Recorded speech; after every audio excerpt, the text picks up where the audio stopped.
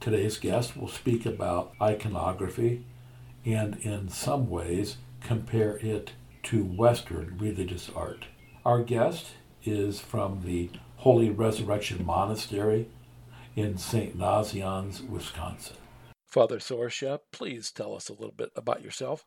Well, first of all, Christ is risen. Patrick, thank you very much for the invitation to be a part of the podcast. Very glad, very happy to speak to you this afternoon. So my name is Father Sorsha. I'm a monk of Holy Resurrection Monastery. Our monastery is located in St. Nazianz, Wisconsin, and we're an Eastern Rite monastery, a Byzantine monastery. So we're in full union with the Roman Catholic Church, but our liturgy and our life is Eastern. So externally, we have the same spirituality and the same liturgy as the Orthodox churches, and sometimes people find that kind of difficult to comprehend. But that's where we are, kind of somewhere in between the East and the West. I came to the monastery 5 years ago. I made my life profession just last year. And our monastery belongs to the Romanian Catholic Diocese. So there's a difference between a rite, so we belong to the Byzantine Rite, but the church that we belong to is the Romanian Church, the Romanian Greek Catholic Church. And our diocese covers all of North America, both America and Canada. So obviously one of the first questions I get is, how does an Irishman end up in an Eastern Catholic monastery? Father, please, I have a first question. How did an Irishman? Go ahead, please. Yeah. So, how does an Irishman end up in a monastery in rural Wisconsin? When I was studying theology back in Ireland, in Dublin, I kind of slowly was getting more and more exposure to the Eastern Church and the Eastern spirituality. I don't quite know how to fully describe what was going on for me, but I would just say that I just slowly started feeling more at home in the East, just with its theology and with its spirituality, and it just gelled with me and with Celtic spirituality. But obviously, I grew up in the Western Rite. I was baptized in the Western Rite, and that's where I was nourished and formed by my family. So I grew up in Belfast, in Ireland, and then for studies, I went down to Dublin. My first exposure, I guess, to our church, to the Romanian Greek Catholic Church, was in 2003, time of the Iraq War. I was very active in the Catholic peace movement, and the Romanian Greek Catholic Bishop John Michael Botein issued a pastoral letter in Pascha at Easter time, and talking to his people, to the Romanian Greek Catholics of North America, and he condemned the Iraq War and prohibited any of his faithful from participating in it. So I guess my slowly starting to feel more at home in the life and the spirituality of the Eastern Church, um, and my awareness of who Bishop Michael Botein was. Because of his, then subsequently I read most of his pastoral letters every year. And one thing led to another, and then I happened to be in North America, and I asked John Michael if I could meet him for a cup of coffee, and a cup of coffee resulted, without any intention on my part, in an invitation to come back to Canton and to become involved in a local initiative amongst some local Catholics in Stark County in establishing a Catholic worker house. And so the cup of coffee turned into to me coming to America and to our diocese, and then to becoming a monk here within the monastery in our diocese. So in a condensed form as possible, that's kind of how I ended up here, Patrick. I'm very intrigued by the bishop's stand on the Iraq War, and I'm also intrigued by your route from Belfast to Dublin, to the United States, to Dorothy Day's camp with the Catholic worker. That's quite a route. I guess it is. Where were you involved with social justice and with a Catholic worker house here in the States? My awareness of Dorothy Day, I guess, would have slowly come into my field of consciousness and my awareness whenever I entered kind of more deeply into my faith journey when I was about 18, and obviously growing up in the context of war, within the context of a foreign occupying power, being on the streets, issues of war and peace and of justice and oppression and occupation, obviously very much a part of my life. So the spirituality of the Catholic worker always resonated deeply with me. When I was growing up as a teenager, I would describe myself as an Irish Republican and as a socialist. And I guess the more that I took my faith more seriously, the more I journeyed in the church. Kind of Dorothy Day articulated and captured best for me what it means to be a Catholic and how to live out our faith. So I guess it should be no surprise that I feel and that I felt and feel very much at home in the Catholic worker. And Peter Moran, who well, Dorothy Day said was actually the founder of the Catholic worker. Peter Moran and Dorothy Day founded the Catholic worker. Said that the Celtic monasticism was the foundation. So the monastic life, a life of voluntary poverty and of living the evangelical counsels of poverty and of obedience, Dorothy saw as very much being the vocation also of the laity and not just of clerics and religious. Although both Dorothy and Peter Moran capture more authentically what monastic spirituality is, which is it's not a clerical movement. It's a charismatic movement within the church, is primarily non-clerical and is actually a lay movement. So I don't know if that answers the question, but I guess growing up where I grew up and when I grew up, the Catholic worker is kind of very naturally spirituality and a place that kind of authentically captures what it means to proclaim the risen Christ to our culture today. I probably have a very narrow view of the Catholic worker. However, I think of it really being simply a Roman Catholic entity. Mm. And I know that you're going to fault me with that concept. So No, please go after me. no, I wouldn't fault you for it. Dorothy Day and Peter Moran were very faithful Roman Catholics and lived much of their life in the Archdiocese of New York. So the theology of the Western Church is and the language and the terminology is very much at the heart of the Catholic worker.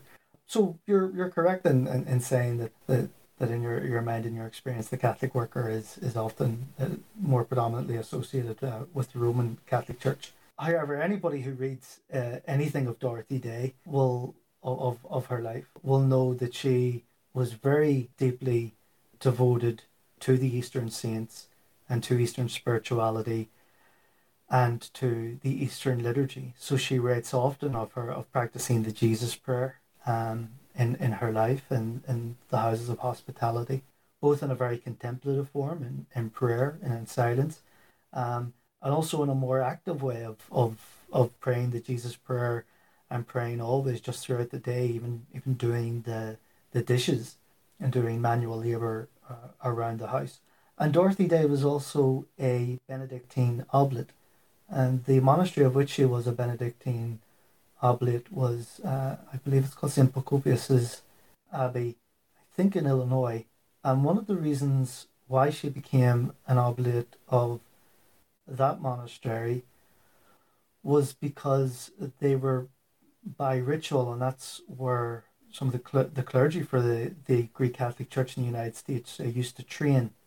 And so she went to that monastery there in order to immerse herself in the Byzantine liturgy and the liturgical rhythm of the Eastern Church. And Dorothy Day had a great love of Russian icons, Slavonic spirituality. But nonetheless, when we set up the Alliance Catholic Worker, uh, mishmash of people from various communities, mostly within Stark County in northeastern Ohio. It was founded out of a parish centre which used to belong to the Romanian Greek Catholic Diocese. So that Catholic worker community began life as a Byzantine Catholic worker, and that always drew people to that Catholic worker community, and I think kind of provided maybe a bit of a niche for some people who are very devoted to the social doctrine of the church and of the works of mercy, but who also have a deep liturgical rhythm which sustains their life and their life of prayer. So I guess in some ways that community was a bit of a novelty, I guess, with having a house of hospitality that was rooted in and nourished in the Eastern liturgy and with Eastern spirituality. It's a remarkable story. Are there other Catholic worker sites that come from the Eastern Rite?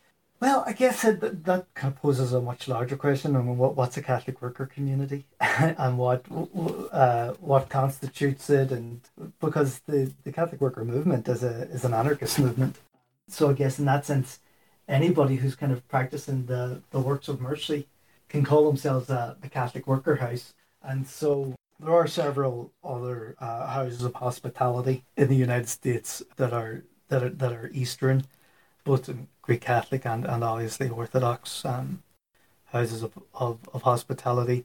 There are very few who would identify themselves as part of the Catholic worker tradition.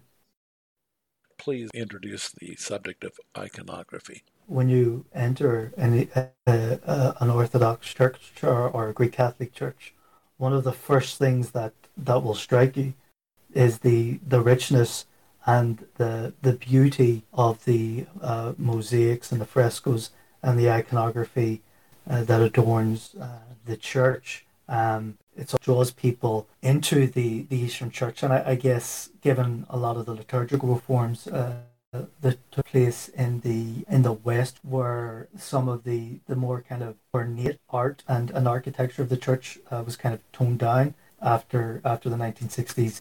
I think people find Eastern churches a real kind of delight of visual stimulation. So I guess there's several things that you could say about iconography. I guess one is it's one of the ways in which the church evangelizes the word and evangelizes the culture. One of Dorothy Day's favorite sayings from her favorite author, Dostoevsky, was that beauty will save the world. And so in iconography, we see the beauty of Christian art, but one that preserves the truth and the faith and the tradition of the church. So I guess beauty would kind of be the first thing that you would say in a discussion on iconography today. And Bishop Barron makes this point often when he's talking about the transcendental values of truth and of beauty. And he'll say that, people in our own time are very resistant to claims of truth or teaching, that is of doctrine, but people are very open to beauty. And so sharing the beauty of our faith through iconography, I think is one of the greatest gifts that we can give the world today. When I look at religious icons, there's a couple things that immediately come to mind. The subjects don't seem to be in scientific form. They don't seem to be arms and legs and hands. There's no proportionality in most of these images. And then the second thing, there seems to be hardly any depth. I like to do photography. I arrange my photograph in such a way that I've got a depth of field. And in a lot of Western art, I see that. It seems absent in much of what I see. So the issue of proportionality and then again the depth of field. Can you speak to those two subjects? Sure. Maybe one of the first comments is kind of perhaps maybe what distinguishes iconography from art. And I don't want to draw too deep a distinction, because at the end of the day, icons are paintings. But I'll just give a few introductory comments to that because it's one of the most common questions. I guess one is to just understand the mystical character of iconography. So we're engaging in something which is an icon, which means that it points to something, right? So here we are, temporal persons existing in time and in space, but communing with a reality and with God and with the kingdom of God, which is in time and space, which ultimately goes beyond time, beyond materiality, beyond temporality, beyond space, into the eternal, into the immaterial. And in that way, it's kind of a meeting place between different dimensions, if you like, a portal in which the divine comes down in his transcendence and touches us in time and in space in a very intimate manner. So obviously in an icon there's much more going on than there is in a painting or a photograph which is kind of studying a subject or trying to capture something as it exists in the world, which brings in those different dimension of depth of field. So there is a depth of field, there is proportionality in it, but it transcends our own. This sense of proportionality that is unique to icons stands in stark contrast to the Western art that I'm used to. Is that what you're saying? Correct. That's a nice way of putting it. Yeah. And again, there's distinctions to be made, but there's also similarities. So yes, there's obviously as you know your question and your comment have beautifully illustrated. There's a distinction and a very obvious distinctiveness between iconography and Western art. But at the same time, the birth of the Renaissance and the renewal of Western art, some art historians would say comes about as a result of the influence of Byzantine iconography. So when you had the Crusades in the 12th, 13th centuries, 14th centuries, and you had Western Crusaders, and those of your listeners, Patrick, who study history will be aware that the Latin Crusaders sacked in a very vicious manner the city of Constantinople and plundered its churches and plundered its beauty and its wealth. But one of the things that happened as a result of that was the Crusaders brought back a lot of the of iconography and of Eastern art into Italy and injected Western art with that beauty and with that influence. And like I say, some art historians would point to that as the basis of the whole development. Are iconographers still following the old style? You'll find some purists correcting you if you talk about icons as painting or painting and icons, because as they point out, the icon is the gospel in visual form. So if we can talk about the divine and write about the divine in words and with ink, then we can also do it in color. So that's why people talk about writing icons, because it's a visual depiction of the Word of God, of the Word made flesh, and of the gospel and of the teaching of Christ being taught in color and through art.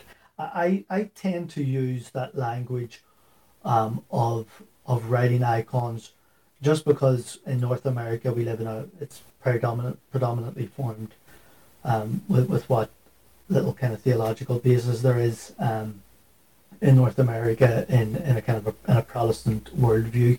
And so to counteract accusations from iconoclasts of idolatry, I think it's important to make the point that icons are written. But I don't think people should get too hung up on that terminology.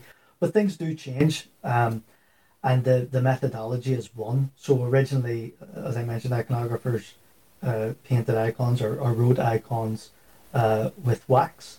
They would have ground the pigments with hot wax, which obviously meant they had to work very, very quickly one of those most famous icons of Christ, and you can see, you know, it's Pantocrator from Mount Sinai, and what one shows Christ as one side of the face kind of presents Christ as the just judge, and the other as the merciful, tender, and compassionate God. So that icon would have been written in the fourth century with hot wax. You then have the development in the 5th, 6th centuries of egg tempera, which is ready where a mixture of egg yolk and vinegar and water forms the bases that kind of glues with the pigments, with the colors. And so there's a whole theology to that. Now there's been more recent developments where iconographers have started writing in acrylic for various factors, expediency and cost and time. But there's been a reaction against that, and lots of people, lots of purists, only write an icon or paint an icon with egg tempera. I've written with both. I find the process of writing an icon in egg tempera causes me to pause and move much more patiently and much more diligently when writing an icon, and so I find it a much more fruitful, prayerful experience. Whereas when I've written an icon with acrylic, it's a bit too instant. I kind of feel that maybe I'm selling out to the culture, and so there. I don't know if that answers your question, Patrick, but yes, there have been developments, not significantly in the theology, because that was defined at the Seventh Ecumenical Council. But with regard to methodology and discussions around iconography, yes, there have been developments.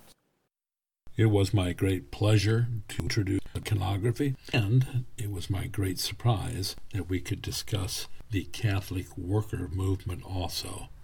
In the show notes, you will find additional information on both of these matters.